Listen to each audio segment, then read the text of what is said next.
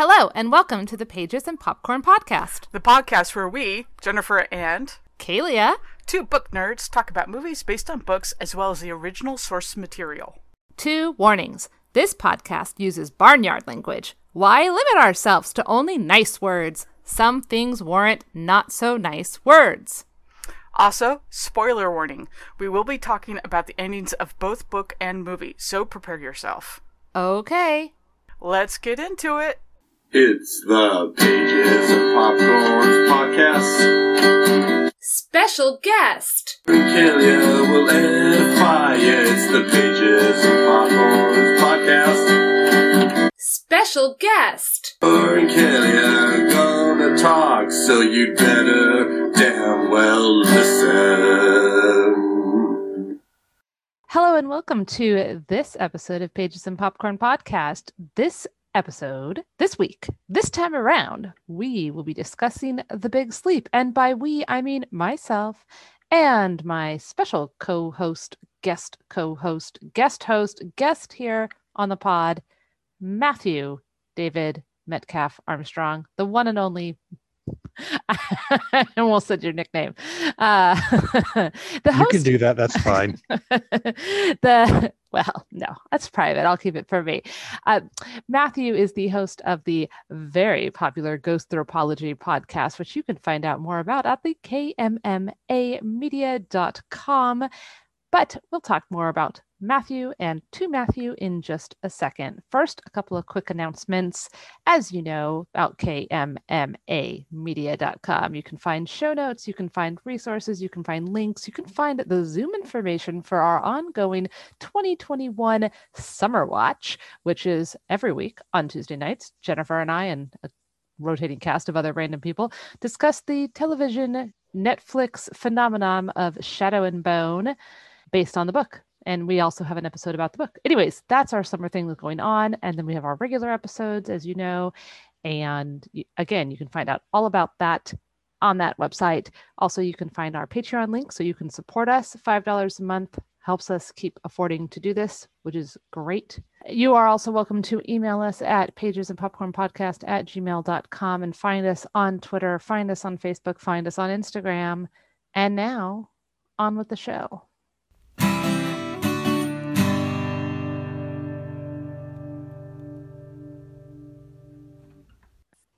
The Big Sleep, 1939 hard-boiled crime novel by American-British writer Raymond Chandler, the first to feature the detective Philip Marlowe. It has been adapted for film twice in 1946 and again in 1978. Today we will be discussing the 1946 American film noir, The Big Sleep, directed by Howard Hawks. The film stars Humphrey Bogart as Private Detective Philip Marlowe and Lauren Bacall as Vivian Rutledge in a story about the, quote, process of a criminal investigation, not its results, unquote. William Faulkner and a few other people helped co-write the screenplay. Here is our recap. First, the book. Private investigator Philip Marlowe is called to the home of a wealthy and elderly General Sturwood in the month of October. He wants Marlowe to deal with an attempt by a bookseller named Arthur Giger to blackmail his wild young daughter, Carmen. She had previously been blackmailed by a man named Joe Brady. Sternwood mentions that his other older daughter, Vivian, is in a loveless marriage with a man named Rusty Regan, who has disappeared.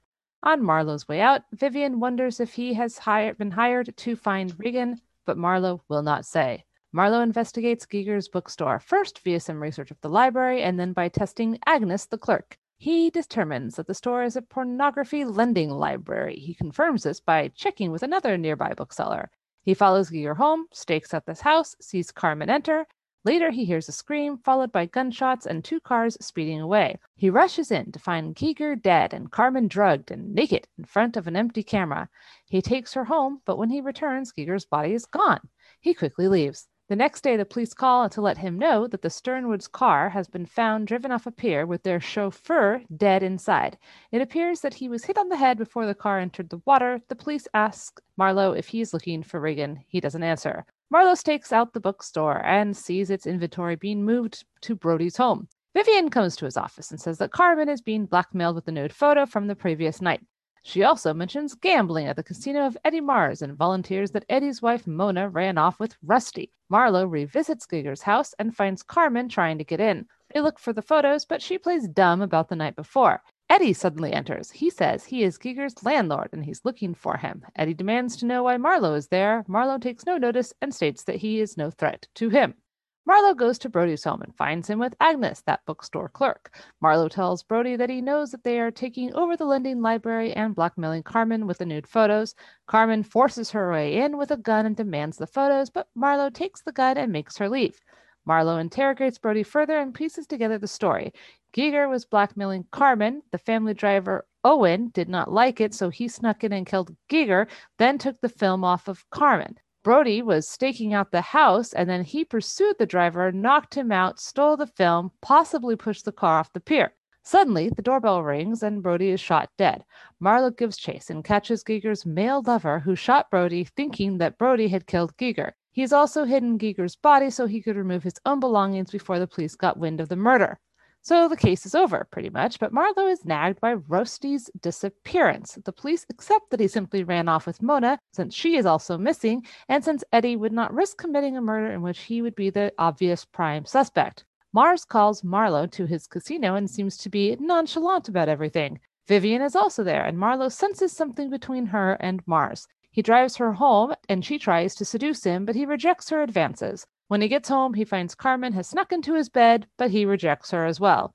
A man named Harry Jones enters. This is Agnes's new partner. He approaches Marlowe and offers to tell him the location of Mona. Marlowe plans to meet him later, but Eddie's henchman Canino is suspicious of Jones and Agnes's intentions, and he kills Jones. Marlowe manages to meet Agnes anyway and receive the information.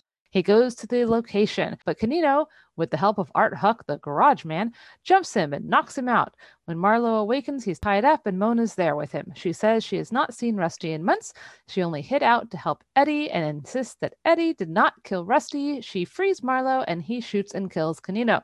The next day, Marlowe visits General Sternwood, who remains curious about Rusty's whereabouts and offers Marlowe an additional $1,000 if he's able to locate him. On the way out, Marlowe returns Carmen's gun to her and she asks him to teach her how to shoot. They go to an abandoned field where she tries to kill him, but he has loaded the gun with blanks and merely laughs at her. The shock causes Carmen to have an epileptic seizure. Marlowe brings her back and tells Vivian he has guessed the truth. Carmen came on to Rusty. He spurned her, so she killed him. Eddie, who'd been backing Giger, helped Vivian conceal it by helping to dispose of Rusty's body, inventing a story about his wife running off with Rusty and then blackmailing her, Vivian, himself. Vivian says she did it all to keep everything from her father, so he would not despise his own daughters. She promises to have Carmen institutionalized.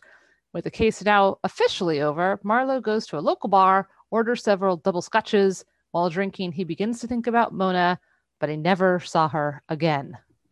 And if that was not complicated enough, they made it more complicated via this movie. Here's our movie recap. Private Detective Philip Marlowe is summoned to the mansion of General Sternwood, who wants to resolve gambling debts that his daughter Carmen owes to bookseller Arthur Giger.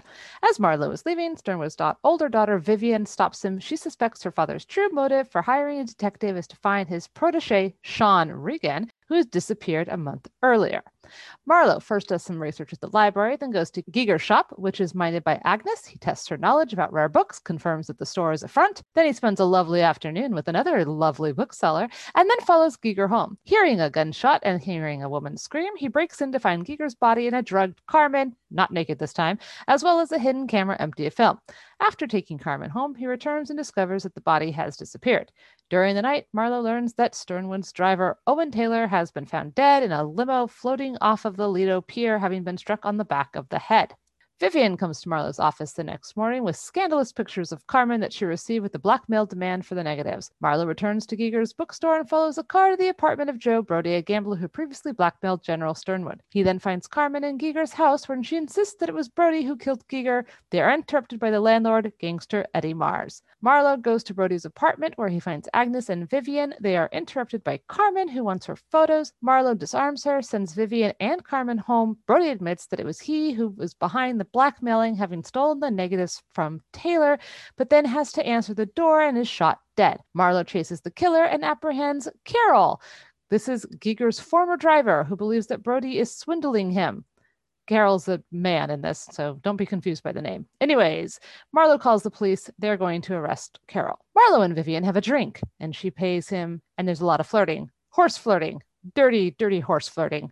Marlowe visits Mars's casino where he asks about Regan, who is supposed to have run off with Mars's wife. Mars is evasive and tells Marlowe that Vivian is running up gambling debts.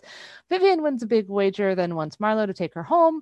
A stooge of Mars's attempts to rob Vivian, but Marlowe knocks him out while driving back. Marlowe presses Vivian for her connection with Mars, but she admits nothing. Back at home, Marlowe finds a flirtatious Carmen waiting for him. She says she did not like Regan and mentions that Mars calls Vivian frequently. When she attempts to seduce Marlowe, he throws her out. The next day, Vivian tells him that he can stop looking for Regan. He's been found in Mexico. She's going to go see him. La la la, case is done. But Mars has Marlowe beaten up to stop him from investigating further. He is found by Harry Jones, an associate of Agnes, and besotted with her. Jones conveys her offer to reveal the location of Mars's wife for $200. When Marlowe goes to meet him and be taken to where she is hiding, he spots Canino, a gunman hired by Mars, who's there to find Agnes. Canino poisons Jones after he discloses Agnes's location, which turns out to be false. Agnes telephones the office while Marlowe is still there, and he arranges to meet her. She has seen Mona Mars behind an auto repair shop near the town called Rialto. When he gets there, Marlowe is attacked by Canino. He awakens tied up with Mona watching him. Vivian is also there. She frees Marlowe, allows him to get his gun, and he kills Canino. Then the two of them drive back together, forgetting completely about Mona. She's no longer a part of the story. Anyways, Marlowe calls Mars from Giger's house, pretending to still be in Rialto. Mars arrives with 4 men who set up an ambush outside. When Mars enters, Marlowe reveals that he has discerned the truth. Mars has been blackmailing Vivian as her sister Carmen has killed Regan. He then forces Mars outside where he is shot by his own men. Marlowe then calls the police, telling them that Mars was the one who killed Regan. He also convinces Vivian that her sister needs psychiatric care for her drug addiction. The two of them are now in love, so it's a happy ending. The end. Yay! Okay, so first off, we watched the 1946 version. Yes. There's actually a 1945 version. And the 1945 version, it's the same film, but cut differently, and it includes some things from the book that were cut from the final version of the film. And it doesn't include other things. The whole Right. dirty horse flirty scene was added in. They changed it to make Lauren Bacall's character bigger, but also because they took things out, some of the plot falls apart. Yeah. And also, one of the major themes of the book is completely missing from the film. The film is a surprisingly faithful adaptation of the book for the most part, but it adapts the storyline while leaving out a lot of the themes of the book by cutting out some of the scenes they cut out. But the reason they did it was, as you point out, Lauren Bacall, she had been cast with Humphrey Bogart in To Have and Have Not a couple of years earlier, and they just had this tremendous on-screen chemistry together. And in fact, they got married shortly after The Big Sleep was filmed, and Humphrey Bogart was in his late 40s, and I think Lauren Bacall was like in her early 20s. Make of that what you will. One of them was in the process of getting a divorce during this That was film. Bogart. Yeah, so that they could be together. Yeah. Yeah. So yeah, people wanted to see the two of them. It was very much like the last time that I was really aware of a celebrity coupling, it was Brad Pitt and Angelina Jolie. This is very much that sort of thing where people were as fascinated by the couple as they were by the films they made.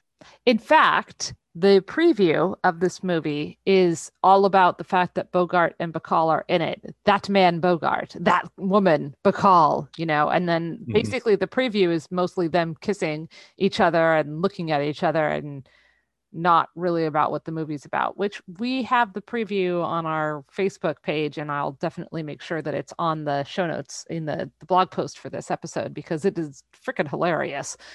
Yeah, it's really funny because it is, like, as I say, a relatively faithful adaptation of the book. But if you'd read the book and then you watched the trailer for this, you'd be wondering how the hell they got that trailer out of this book. When we watched the trailer together, and I was like, who the hell is Lauren Bacall playing? Because in the book, Vivian, there's no romance between Vivian and Marlowe. It's just not a thing. There's Carmen, who's definitely coming on to him multiple times, but he's super not interested. There's Agnes, who's, not really a romantic foil. And Vivian, who's married in the book, widowed, I suppose, technically, but still, she doesn't know. Well, I guess she does know that. Nobody but her knows that. Right. But, but she's more antagonistical towards him. Mm-hmm. Definitely not in a frenemies, enemies, lovers that used to be, haters kind of way. And they changed that pretty dramatically for the movie. They added this whole romantic thing. They added all the flirting. They gave it this happy ending. They also added, like, not just her sex appeal, but okay. In the book, Marlowe does not like women. There's a line. He says, women make him sick. He's kind of disgusted by women. I'm not sure how much of it is just straight up misogyny, how much of it was like he's a jaded guy. And then there's one internet rumor out there that says basically that Raymond Chandler was gay, so he didn't like women. Whatever. In the movie, though, Marlowe is not a hater of women. He's a lover of women, and we have the women are just throwing themselves at him, and he seems fairly receptive. If not, he's kind of into it. Yeah, from what I understand, that was a very Howard Hawks thing. The book was printed in chapters in a magazine called Black Mask, which was a hard-boiled crime magazine. And it was also where the Maltese Falcon was printed, which I think is worth noting. And the genre of the hard-boiled detective, it's very much a pulp fiction genre. In 1930s, 1940s pulp, there was a fair amount of misogyny. There was a fair amount of casual racism and so on. It's damning with faint praise to say that the works of Raymond Chandler were not nearly as bad as a whole lot of the other stuff that got published in terms of misogyny. The film really doesn't come across as misogynistic in large part because the women who are in it seem to have a lot more agency. And while they're certainly throwing themselves at Marlowe, it seems like they're way more interested than Marlowe is. This is them going after what they want. So it plays so differently. Right. And there's an element too. This was filmed during the war, but then released later. And so there's a lot of things in it. We have a woman cabbie. We have a bunch of other little tiny signposts that point to this being like during the war, where there were more women and women's rights and women's empowerment was more of a thing before the end of the 40s, when we started to head into the 50s, where we all took a big old colossal step backwards in terms of empowerment. But also, you said that this was in the magazine. But Chandler also, what he did for his novels was he said he cannibalized his short stories. He would take stories that he'd already published, and then he would just like mush them all together, which it kind of makes sense. That's why The Big Sleep is two main stories. Like, it really feels like two different stories kind of put together. And it's because, hey, look, it was a lot of stories put together. They're independent. They shared no characters. They had some similarities that made it logical to combine them. But still, that kind of explains a little bit of the awkwardness. And Chandler didn't care because it was more about the process. It was more about the emotions and what was happening than an actual plot. He was not very concerned with the plot. Yeah. So if I can, there's two things I'd like to say about this genre, really, before we get any deeper into this. Mm-hmm. And the first is, a lot of people classify the hard-boiled crime books, The Big Sleep, The Maltese Falcon, Red Harvest, The Dane Curse, and so on. A lot of people classify them as mysteries, and a lot of them are genuinely mysteries, but they're not mysteries in the same way that people think of Miss Marple or Sherlock Holmes or Hercule Poirot or Ellery Queen would think it. The detectives in these stories, they might be a little bit tougher than average, but there's people tougher than them in the stories. They might be a little smarter than average, but there's people smarter than them in the stories. They do what they do through a combination of experience, training, and just basically being tough old coots who stick it out. And so if you're the sort of person who wants, the cozy mystery, you want the end of the story to have the detective explaining how they reach the conclusion, the brilliant deductions. Don't read Hard Boiled Crime. You're not going to get that. Hard Boiled Crime was kicked off by writers in the early 20s, some would say even pre-20s, but the writer who arguably really put it into the form it would eventually take was Dashiell Hammett, who had actually been a detective. He'd worked for the Pinkertons, and one of his most used characters is a character just known as the Continental Op, who worked for essentially a generic version of the Pinkertons. And they're about the detective going through his job, figuring out how to actually do the tasks that he's been assigned to do. And they're usually not about solving crimes because, there are police detectives for that purpose. But rather, like in this case, Marlowe gets called in to deal with a blackmailer. They might get called in to act as a bodyguard, things like that. They may end up in a mystery, but that's not usually how it starts. The other thing that I wanted to mention is a lot of people conflate the hard-boiled crime genre with the noir genre. And I think part of the reason for this is that there's the film noir genre, which is a third distinctive thing, but the stories that were adapted into film noir frequently come from both the noir genre and the hard-boiled detective genre. Noir is about people who are generally the victims, suspects of or perpetrators of crime.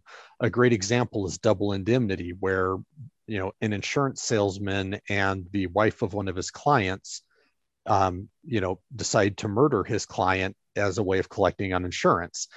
And everything goes downhill from there. Characters get in over their heads, and noir stories tend to be just completely nihilistic. There is no happy ending. Everybody's screwed. That's it. The hard-boiled detective stories are different in that the detective character has a lot more ability to cope than the protagonist of a noir story. And, even in this story, The Big Sleep, which the novel has a downer ending, but, at the end of the novel, Marlowe does what he does because he wants to basically do something that at least can help out General Sternwood a little bit by keeping him from having to learn some disturbing things that he probably doesn't want to learn.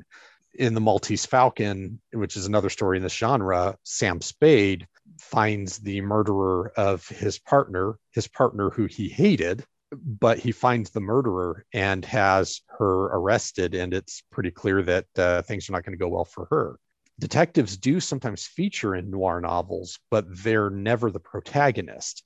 So, a Sam Spade or Philip Marlowe story told from the angle of somebody who's gotten in over their heads and is getting, just screwed. So, like if the story were kind of told from the point of view of Joe Brody, that might be a noir, but it's told from the point of view of Philip Marlowe, so it's not. So I just want to make that distinction because people tend to conflate these genres quite a lot. Cool.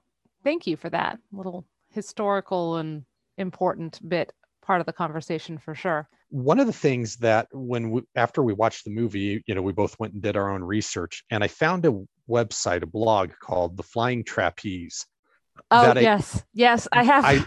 I love the name they gave The Big Sleep. They referred to it as a screwball noir because while the book is very dark and very grim, the movie is at times just flat out goofy.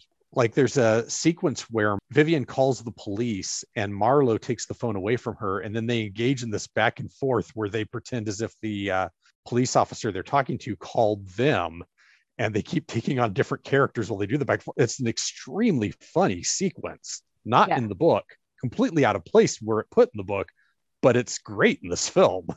Yeah, and it's definitely there because of the Bogart and Bacall aspect. It just definitely fundamentally changes Marlowe's character. I feel like that I would agree. Would not have happened in the book, not just Vivian, but Marlowe himself.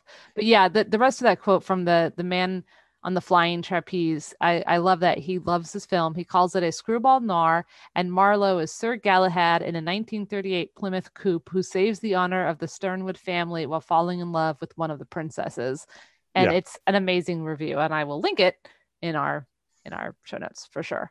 The movie's plot doesn't necessarily make a lot of sense at times, but it is nonetheless often a delightful film to watch. Even when it's being grim, it's fun to watch. I mean, it's funny that you say that because it's, a delightful film about blackmail and drug addiction and murder and then more murder and then a different murder. I mean, the body count is very high, but yes, it actually comes across as like funny. And there's like these weird parts. Like at one point, Vivian is in the gambling place and she's singing. Has a musical number. Yes, it is. Okay, it is strange.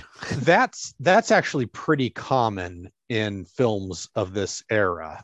Watch like Casablanca, for example, which in Casablanca it makes a bit more sense because they are in a casino that has musical numbers as part of the entertainment, but they do break the action for musical numbers in Casablanca. Right. Again, though, it's very different than the book, right? Yes, and absolutely. That's the thing. And I like Hawks's interpretation, definitely. I think that, but it is interesting that he cared. Okay, so here's the thing. So Chandler has talked a lot about he was more interested in the atmosphere and the characterization. He didn't really want an ending that answered, all the plot holes and stuff. It wasn't about the plot, which you can see because there's plot holes and there's things that go nowhere and yada yada yada. Yeah. Who killed the chauffeur? We still don't know. We don't know. Like we think we know, but we don't really know. And Chandler didn't even know when they were making the movie. Hawks's team like called up Chandler and they're like, "Okay, we can't tell by reading your novel that we're adapting, but who killed the chauffeur and why?" And Chandler was like, "Hell if I know." It's like, okay. That's extreme death of the author, but sure. So anyways, when Hawks is making this adaptation in Faulkner and, the screenwriters, they're like, okay, we're going to add some humor to it. We're changing some of these major themes and blah, blah, blah. But then they didn't actually fix the plot. Do you know? And in fact, they made it worse. So It was interesting. The first half of the film we were watching, and it was very faithful to the book. I mean, most of the dialogue was lifted directly out of the book, at least for the first half. Mm-hmm.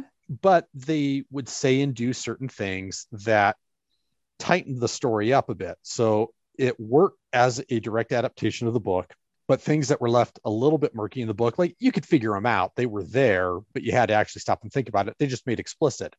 And then the second half of the film, things start happening where, because they cut things out of the book, cut things that were in the book out, they just don't make any damn sense. But in the book, those things made perfect sense. And yet this book and this film are like on those lists of the best books and the best films. And they're, very important and they're part of canon and like all of these things. And it's just, it irks me a little bit, but I will accept it for what it is. So as you know, I'm a fan of Raymond Chandler's writing. I really like the Philip Marlowe character. One of the things, though, that really struck me as I was reading this, because I've read not all at this point, but most of the Philip Marlowe novels, and I've read a lot of Raymond Chandler's short stories where he wrote about different characters that were similar to, but slightly different than Marlowe. But if you go and buy the collections, they've inserted the name Marlowe into all of them. They were different characters initially. It was interesting that there's aspects of Philip Marlowe that are fundamental aspects of the character in later books, not as the character develops, because you don't really get character development in the series. The series of books is written such that you could pick up any one of them, read them in any order, and they'd still make sense until you get to the last two or three where there's a couple of minor things that carry over. But there's certain things that are kind of there in The Big Sleep, but really get developed as Chandler figured out who he was writing in later books. In The Big Sleep, it's not clear once the situation with Geiger is settled why Marlowe keeps going after Regan. They actually give him more motivation in the film by indicating that he actually knew Regan previously. Mm-hmm. So he's got a personal stake. His motivation in the book seems to primarily be a combination of everybody seems to think he's trying to figure out what happened to Regan and taking an interest in him because of that. So he feels compelled to do it. But also, he seems to feel like he owes it to Sternwood to find out what happened to Vivian's ex-husband, who General Sternwood genuinely liked. But both of those concepts aren't really very well developed. So it's like he just keeps looking for no reason other than to look. In the later books, it becomes pretty clear as Chandler gets better at writing this character that Marlowe genuinely likes people. Not all people. He sees a lot of people as being corrupt, but he's got a soft spot for people who seem like they might need some help. And this is sort of like the beta version of that, where it's not quite clear why he feels any loyalty to Sternwood, but he does. In later books, like a great example is the book The High Window, where there's a young woman who's not really connected to the major plot, but it becomes pretty clear that she's in danger from people that Marlowe's encountering. And so one of his big motivations in the book becomes protecting her, not because he feels he owes her anything, but because if he doesn't do it, nobody will. Yeah, and like you say, we see a little bit of that. He likes the general. He wants to help out the general. And then there's the little guy, is Harry, right? Harry Jones? Yeah, Harry Jones. Harry Jones is this little guy who Marlowe likes. Marlowe likes him a lot. Just after their first meeting, he likes him because he's a little man in a big man's world. He likes him because Harry tries to light a cigarette and it takes him 3 tries, and he eventually, has to do it with his boot, with lighting the match and stuff. Marlowe likes him, and then Harry's killed, and Marlowe takes it kind of personally, and partly also I think because he was literally in the next room and he heard the murder, but he couldn't do anything about it at the time, or he chose not to. Kind of depends on how you read it, I would say. But he lets this murder happen. He's a witness to the murder, however you want to put it. And so then he definitely takes a stronger sort of glee in killing Harry's murderer down the road than he would have probably, without the fact that he liked Harry. Right. Well, and Harry, he actually strongly dislikes until he sees these kind of foibles. He's like, okay, this guy's kind of weirdly adorable, but he decides that he has to do something to help the situation when he realizes that Harry's act as he died protecting Agnes from the hitman. Well, I mean, he liked him before that. He says it's one of the few times we actually get Marlowe's emotions about something. He's like, I liked him, early on. But then, his motivation too is like he realizes. And so let's talk about that death, because in both cases, Harry's murdered by poison. Canino, by poison. And by Canino. And Canino's asking him, like, where's Agnes? And Harry's like, oh, she's at, 1, 2, 3 Alphabet Street. And Canino's like, whoa, now I've killed you. And then, okay. And then Agnes isn't actually there. So we know that Harry lied and thus saved Agnes's life. And there's a couple of interesting things about it. In the book, he takes his drink. He's kind of goaded into taking the drink because Canino's like, oh, I bet your girlfriend would drink the drink, and he kind of, it's a little toxic masculinity. In the movie, though, he laughs as he dies, and it's because he, in the movie you can tell that he realizes that he's going to die, but that he's winning because he's tricked this bad guy and given him the wrong address. And we don't get that same sort of satisfaction payoff in the book. It's later that Marlowe realizes, oh, okay, he lied, and this and blah blah blah, and all of that happens. So I thought that was an interesting change. It's very small, but I think it matters. It matters to the character of Harry. It does. Another change that they made, and actually, I think that's a really good one too, because as we said earlier, the movie is like weirdly delightful for a violent movie about evil people. But you have things like that where Harry gets a little victory. He knows that he succeeded. His goal was to protect Agnes, and he did. And so even though he's dying, he's won. And that is something that's missing from the book, which is a much more pessimistic story. Yeah, the book is a lot more about everybody's corrupt and Marlowe's like just sinking in this corruption, and he's trying to, a little bit of goodness in this bad, crappy world. And the movie is definitely not that.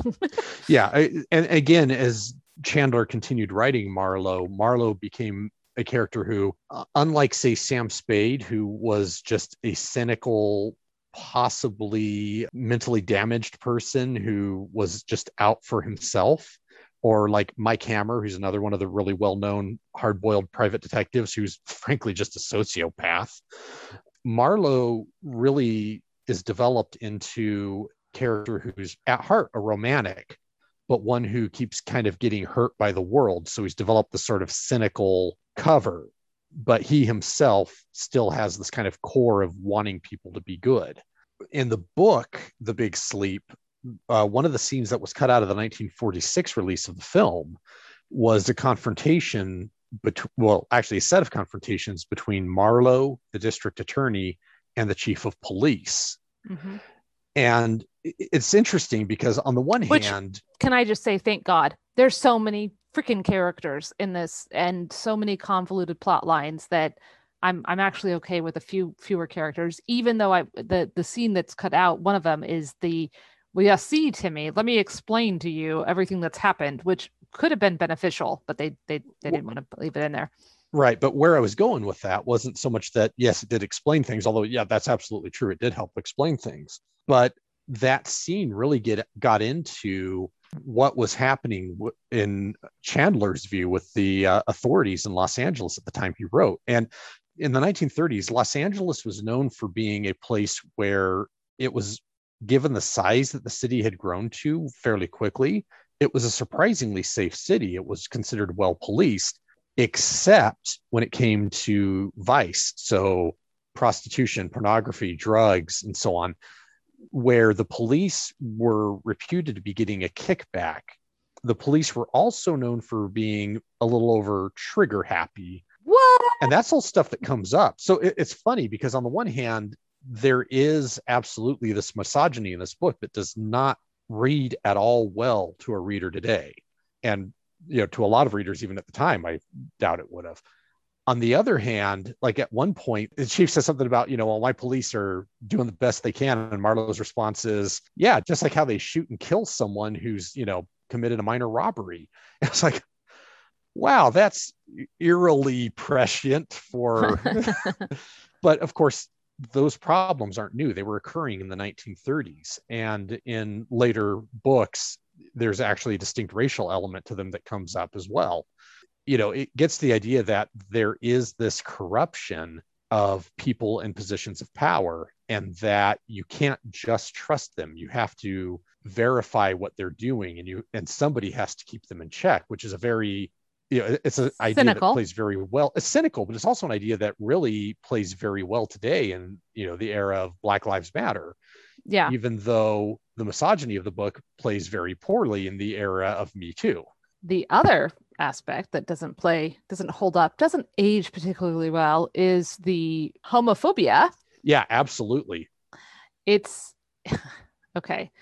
I'm not going to say the line, but there's a couple lines. He uses a derogatory term pretty frequently. And then there is one particular line that is just really awful. It was awful. It made me make noise. I was sitting next to her when she read that line, and yes, it did. I was like, whoa. He's like, oh, did you get to that line? Yeah. Anyways, and it's so dismissive and bigoted at the same time. The gay man in question isn't completely powerless. Like he does things. He does quote unquote manly things in that, he does kill somebody and he has a certain amount of ability, conniving. He hides the body. He does this, he foils some plans. He, adds to the mystery. So he's not a character where things just happen to. He is an active character. And he even, he gets a couple punches on Marlowe. Like I said, he shoots somebody. So it's interesting that even with all of that, Marlowe still has such a negative opinion of him that carries through. And then, of course, because of the Hays Code, they just were like, oh, we can't have him be gay. That's not a thing that we can have. So they just really don't even touch on it. In the film, he has absolutely no motivation to commit the murder he commits, whereas in the book, he's got a very clear motivation. Right, exactly. Yeah. Which is another way that the movie doesn't make a whole lot of sense because you're like, but why? And also, there's this scene where he goes into the bedroom and there's candles and whatever, and it lacks the emotional weight because there's not the two bedrooms, and all of this stuff. So Yeah. And I'd like to actually talk about this a little bit too, because, and again, this is a damning with faint praise thing, but Chandler, in a lot of his writing, he's absolutely guilty of the homophobia, the misogyny, and the racism that is common of writers for the pulps. So I'm not doing like what people do with H.P. Lovecraft to say, well, he wasn't really racist. No, he was.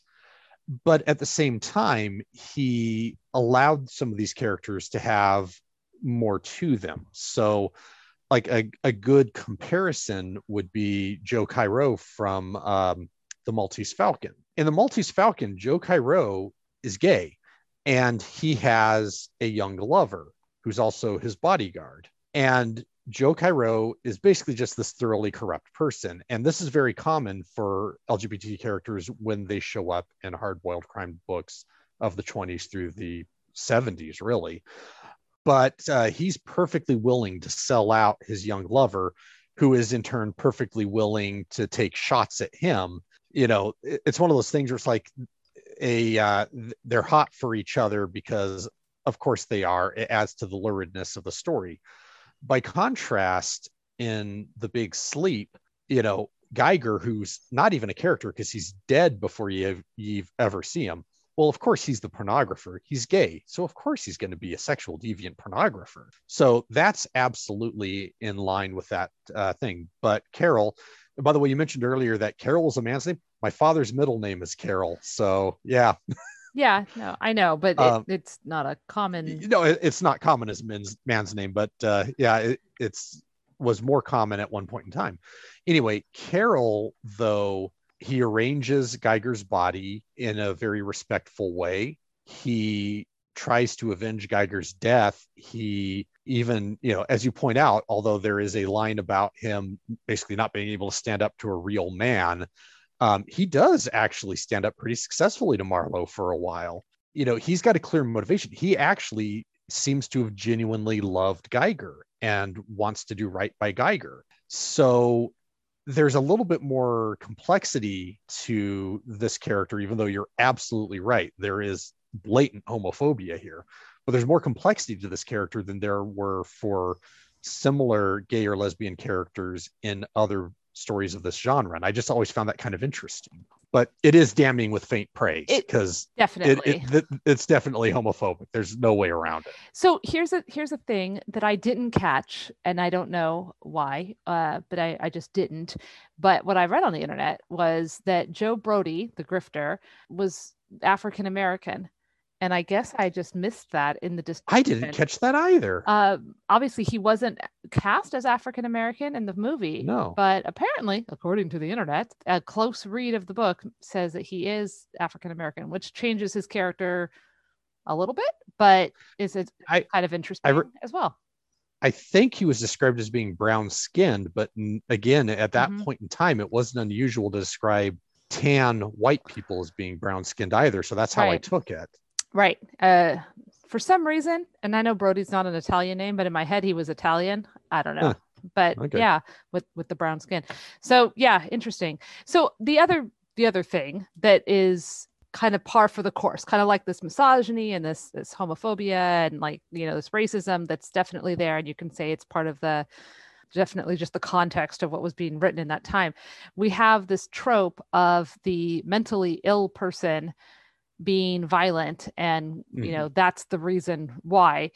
In Carmen, in the book, Carmen is epileptic, which we don't really get until the very end, but it's a thing, and Marlowe picks up on it pretty quickly. He realizes what it is when it happens right in front of him, and then there's like this whole thing, like she'll need to be sent away, all of this stuff, and that's why she couldn't deal with rejection.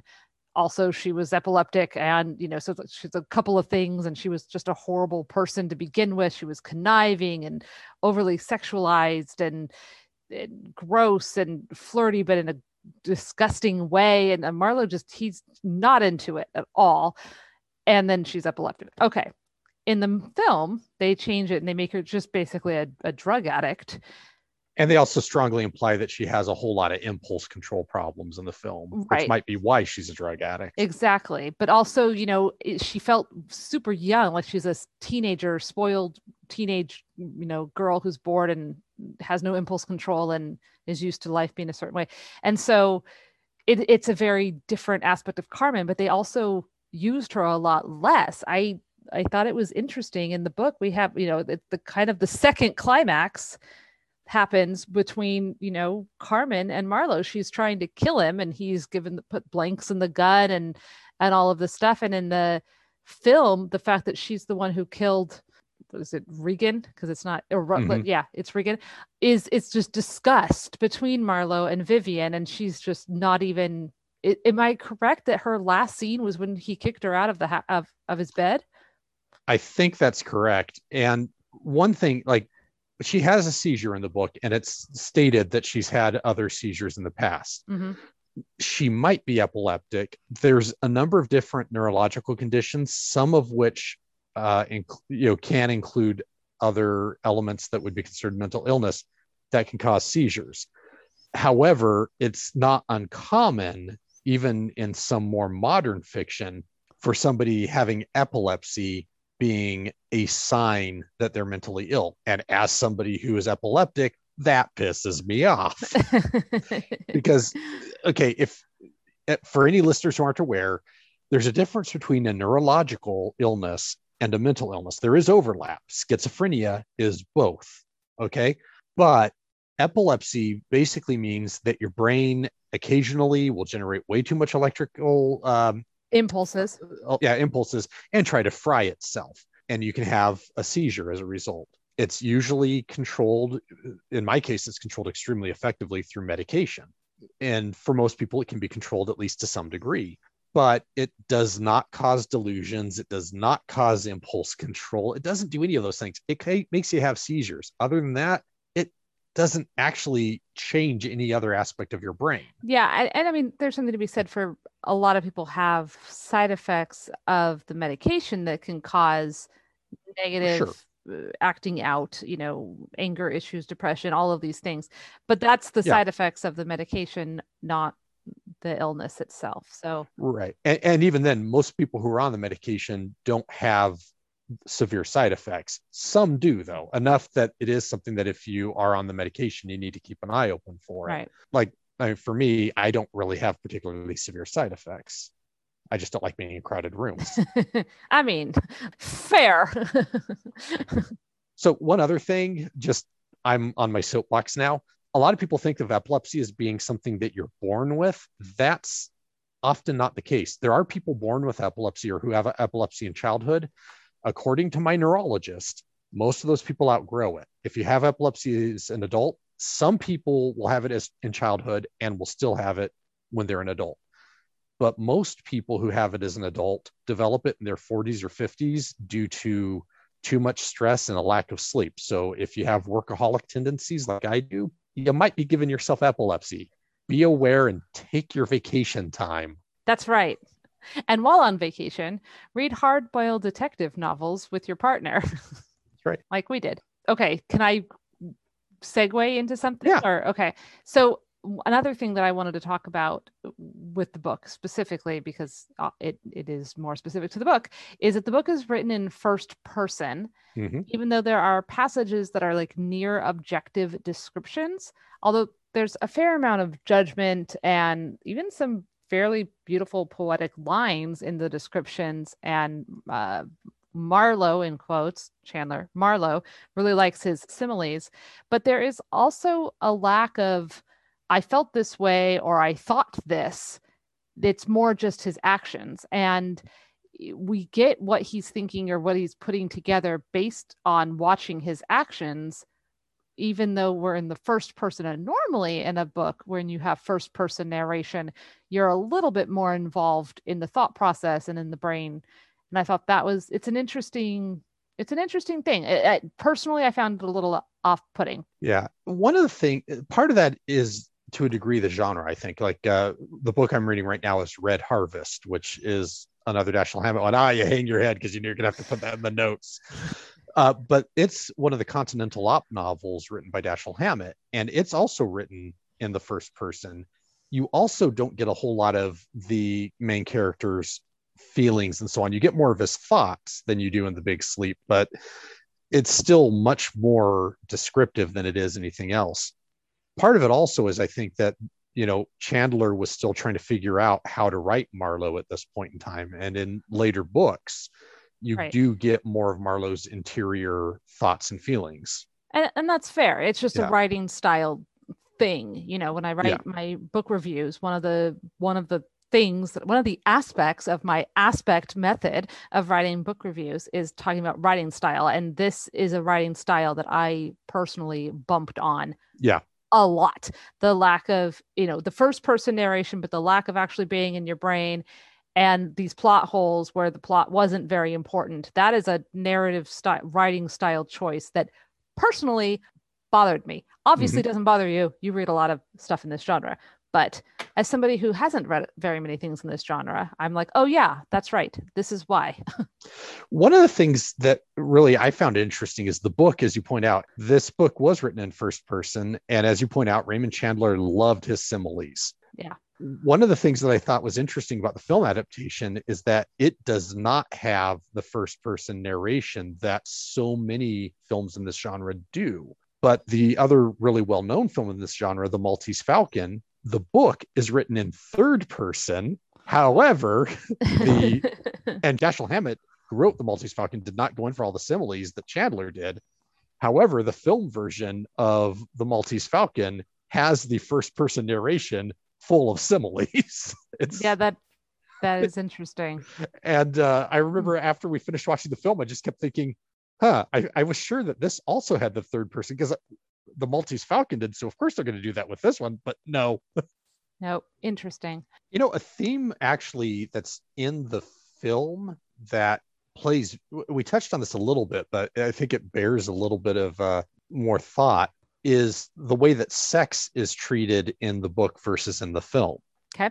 Because the book, as you pointed out earlier, what we get, what allusions we get to sex are that Vivian keeps getting remarried and going through husbands, like it's going out of style, that Carmen will jump into bed with pretty much anybody who catches her eye, and Marlowe's disgusted by her. And then of course pornography is the other place where sex is addressed in the book. It's done in a very sleazy way, with it all being undercover and being done by questionable characters and used for blackmail. The movie, on the other hand, is in a very 1940s way a very sexy movie, where the women are down for it, the guys think this is fine. It's not just sexy, it's sex positive. Yeah. And I saw this movie for the first time 16 or 17 years ago, back when Netflix had actually just gotten started and you got everything by mail and you watched the DVDs. Kids, DVDs are these circular round discs that you had to put into a computer type structure in order to watch your movies. Okay, continue. So I saw this movie 16 or 17 years ago, and I remembered 3 scenes. I remembered Marlowe talking to Sternwood at the very beginning of the movie. I remembered the car being pulled up out of the water at the pier. Wow. And I remembered the bookshop owner who seduces Marlowe. And I found all of these, almost every. I mean, okay, first of all, 2 out of the 3 of those are non-consequential, right, unimportant, and actually all of them are not very important scenes. But because I know you in real life, the bookseller is. Let's just say Matthew has a type. Yeah. Yeah. If you're the kind of weirdo who's going to listen to the Ghost Anthropology podcast and wonder, gee, what does the ghost anthropologist find attractive? Watch the bookshop scene from The Big Sleep, because the woman who runs the bookshop, not the fake bookshop, but the real bookshop, who seduces Marlowe. Oh yeah, that's going on. But just in my defense, every article I found that discussed this movie brought that scene up, and every one of them said, so there's the big Bogart Bacall thing, and they were trying to show their chemistry, and yet the sexiest scene in this movie is with the unnamed bookshop owner. Yeah. I mean, yeah. we have the same type in in terms of that, because I definitely enjoyed that scene as well. I didn't like the fact that she had to take her glasses off to suddenly be cute. I'm totally with you there, because frankly, those glasses were pretty good on her. However, but throughout the book, you've got the horse race discussion, which is like they're slipping it past the censors. I don't know how the censors didn't catch what they were actually talking about. These censors, man, it's almost like they have to be like, this is a gay man doing gay things, and be like, oh no, can't do that. In Rebecca, you literally had a lesbian lady going, I'm a lesbian and I like touching her panties, and the censors are like, nope, seems legit. Like, no problem here. And now we have Bogart and Bacall being like, hey, you want to ride me like a horse? And depends on who's in the saddle. And I mean, just ride me hard and put me up wet. Like, dude, it was not subtle. But even like the adorable cab driver, she helps Marlowe tail Brody. And then as he's getting out, she hands him his card and says, hey, if you need a cab driver, give me a call. And he says, are you available day or night? And she says, oh, call me nights. I'm not working then. Yeah. It's like, I'm your gal, she says. Yeah, for sure. But for sure. Yeah, the movie is it's weird to say about a 1940s violent film noir movie, but it's a sex positive movie. Yeah, it's weird. But all of those women are empowered in a way that they're very clear, like, this is what I want, and I'm not being coy. Yeah. Whereas we have Carmen, who's like, I'm gonna suck on my thumb and like fall into your arms, right. and so you have this type of dichotomy versus like the strong, sexy woman who's empowered, and then the one who's playing and being coy and coquettish and that kind of stuff, which Marlowe has like no time for. And basically, he's falling for Vivian, and the point where he just like, you can practically see his heart on is when she looks real good doing, violence and standing up for, at the end with this big fight scene, and she, helps him out in a jam and all this stuff. And he's just like, yeah, you looked real good doing that. And it's like, okay, so you want a woman to be forthcoming and empowered and also like able to handle some shit and stay cool under pressure and like all of this stuff, not be the simpering flirt slutty girl. So that's interesting. From what I understand, Howard Hawks was known for his rather lavish parties, which were rumored to sometimes fall into orgies, and I don't know how much of this is true and how much of this is just rumor, but he is said to have had a very definite type of woman who attracted him. And I'm not, I know I've seen other Howard Hawks movies. For the life of me, I couldn't tell you which ones. But in reading about this, it kept coming up that women like this are common in Howard Hawks films. Yeah. And apparently it's because this is what Howard Hawks liked himself. Well, even like at the gambling hall, you had the two cigarette girls, you know, and they're, being funny and helpful, but not simpering, they're, so, but also very sexy in their little cigarette girl outfits. So in black, well, Vivian is in white. Yeah. One of the things that I picked up on as we were watching the film was that there's a lot of things that happen in the book that are alluded to in the film, but you never actually see in the film. Like in the book, at one point, Philip Marlowe goes to visit the Missing Persons Bureau of the LAPD. Mm-hmm. And that also brings in, issues of corruption, because it becomes clear that the police officer he talks to is on the take. At the same time, the police officer is good at what he does. And so it creates this sort of, you can have corruption next to competence, and it bothers Marlowe that the corruption's there. Mm-hmm. In the film, at one point, Eddie Mars and Marlowe are talking, and Eddie Mars makes a comment about, I know you've been to the Missing Persons Bureau. And he says it in a way where, we're now informed that happened, mm-hmm. but the film would have benefited from seeing it. Right. Not just because of the themes, but because, well, what does it mean that he's been to the Missing Persons Bureau? We knew because we'd read the book and we know what went down. Well, and it would have also just shown that he was doing more of his homework, because the only time we really see, I mean, we see Marlowe doing detective stuff at the beginning. Like, he's like, okay, I'm going to go investigate this bookseller.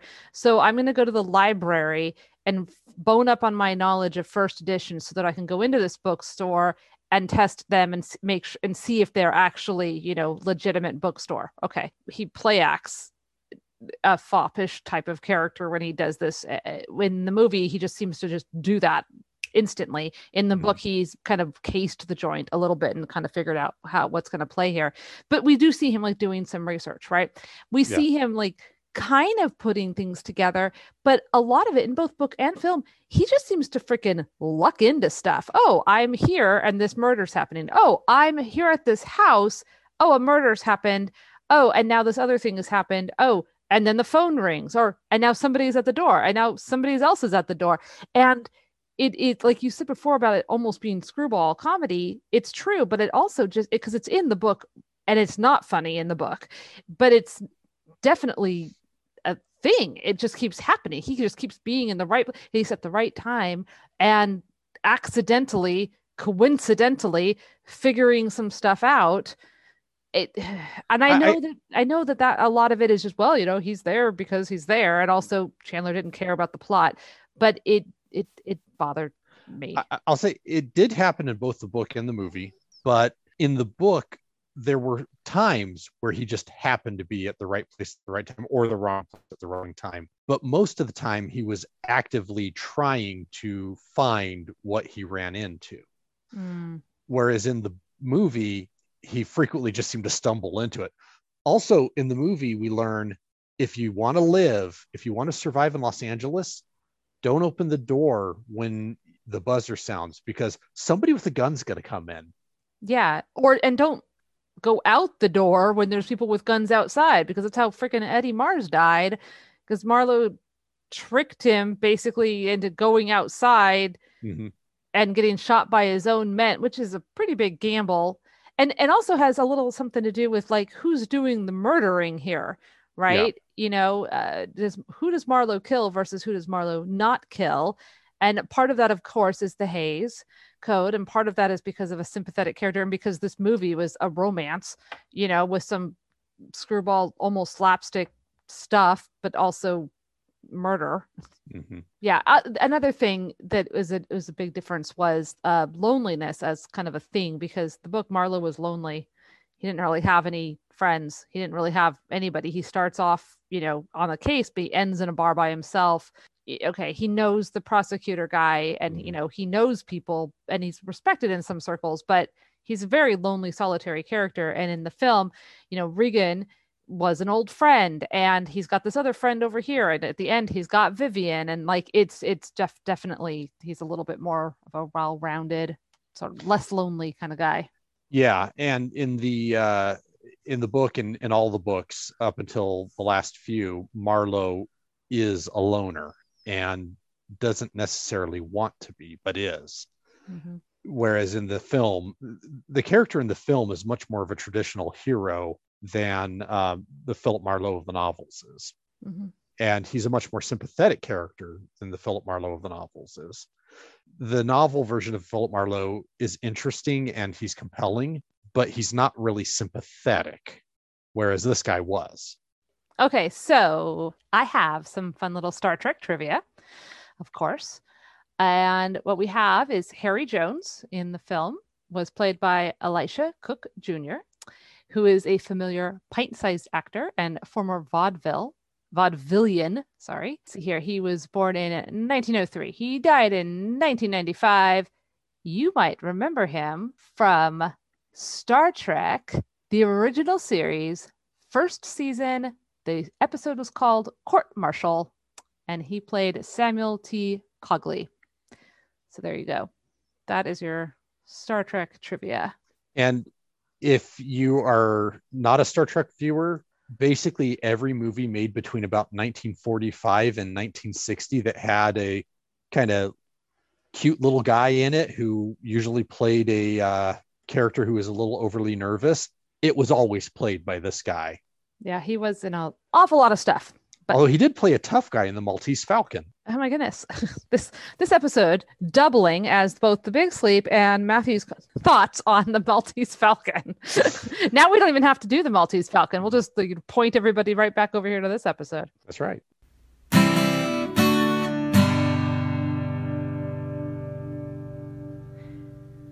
So, Matthew, was this book worth your time? Was this movie worth your time? I will say I think they're both worth your time, but I will give the caveat with the book that it does have many of the sins of the pulp fiction of its time. You know, we've pointed out the homophobia and the misogyny. That's definitely there. That said, I think that Marlowe himself's a pretty compelling character, and I really like Raymond Chandler's writing style. I know you don't, but I do. I will say, though, that if you are looking into this character, read one of the other novels first to see if one of the better ones actually might better suit your tastes. And if you like it, then go back and read The Big Sleep and see how it evolved. And the movie? The movie was definitely worth my time. Even though it follows the plot of the novel fairly closely, it is nonetheless a very different animal. It's an enjoyable film. It's definitely a product of its time in terms of the performance, the writing, and especially the action choreography. So go in knowing that, but it's an enjoyable film. I liked it. Okay. I will say, if you like this genre, then you've probably already read this book. So you don't care what I think.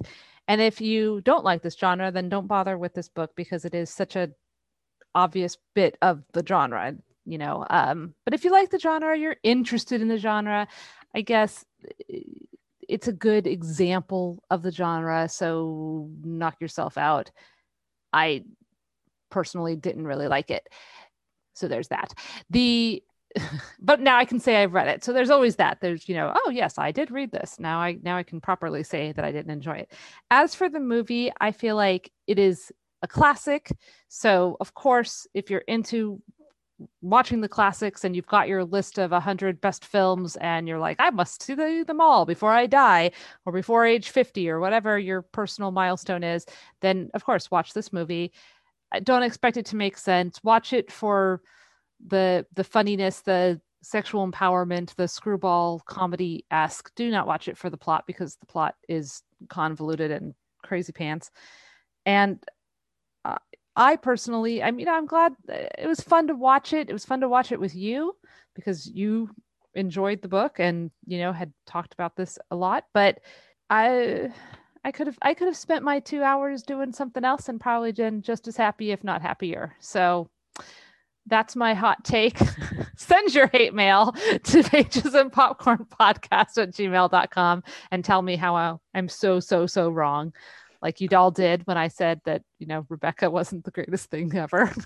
Can I make a suggestion if somebody thinks they might be interested in this book, but might be put off by some of what we've said about it here? Uh-huh. Read The Lady in the Lake.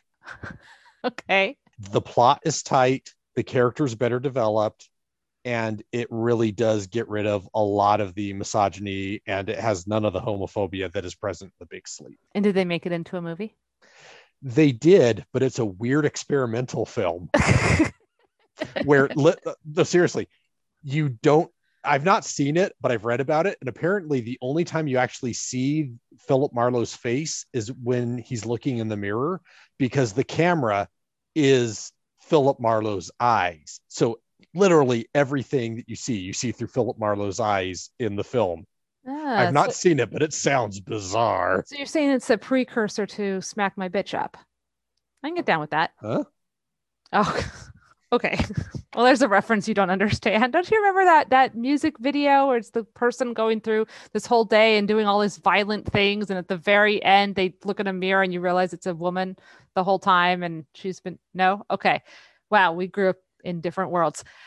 Okay, well, so I guess that's the takeaway here is read a different book and then watch this movie. Thank you so much for joining me today, Matthew. Tell the people how they can find you and what else you do out there in the wide world of podcasting. Well, when I'm not busy digging perfectly square holes in the middle of nowhere or getting into arguments with project managers over what they are or are not allowed to do with historic monuments, I host the Ghostropology podcast, which is at kmmamedia.com. Yes, that's right. You can find it. There's a Ghostropology tab right there on that website, and you can find all of your exciting episodes. At this point, you will have done 21 episodes, I think, when this one comes out. This Big Sleep episode comes out. They're all good. I think so. They're all totally worth a listen. And people can find Ghostropology podcast on Facebook as well. And I occasionally tag it in the KMMA Media Instagram posts. So those are other ways that you can get in touch. Ghostropology has its own Patreon, but if you're going to spend your $5 a month, spend it here, my friends. No, just kidding. Both podcasts would appreciate your likes, ratings, and reviews on Apple Podcasts or wherever you are listening to this podcast. So please do that so that other people will find out about both podcasts and come listen to them. So that's exciting. Thank you so much, Matthew. I'm glad that we got to do this together. It was a better book than the last book that we read together, which was King Solomon's Mines. Yeah, this one was a lot lighter on the misogyny and racism than King Solomon's Mines was. Yes, although I will tell you, I did enjoy the King Solomon's quote-unquote mini-series 2-part Patrick Swayze movie more than Bogart and Bacall. I believe it was referred to as Indiana Jones Light. Yes, it was. And it had so many ambushes. Less Harrison Ford, and better for you. But Patrick Swayze. Yep. Anyways, that was fun. And you will be back to discuss Dig with me in a couple months. So I'm looking forward to that. Yep, because I spend a lot of time digging. Can you dig it? Shaft. Damn straight. Thank you so much. We're going to end now. Good night. Good night.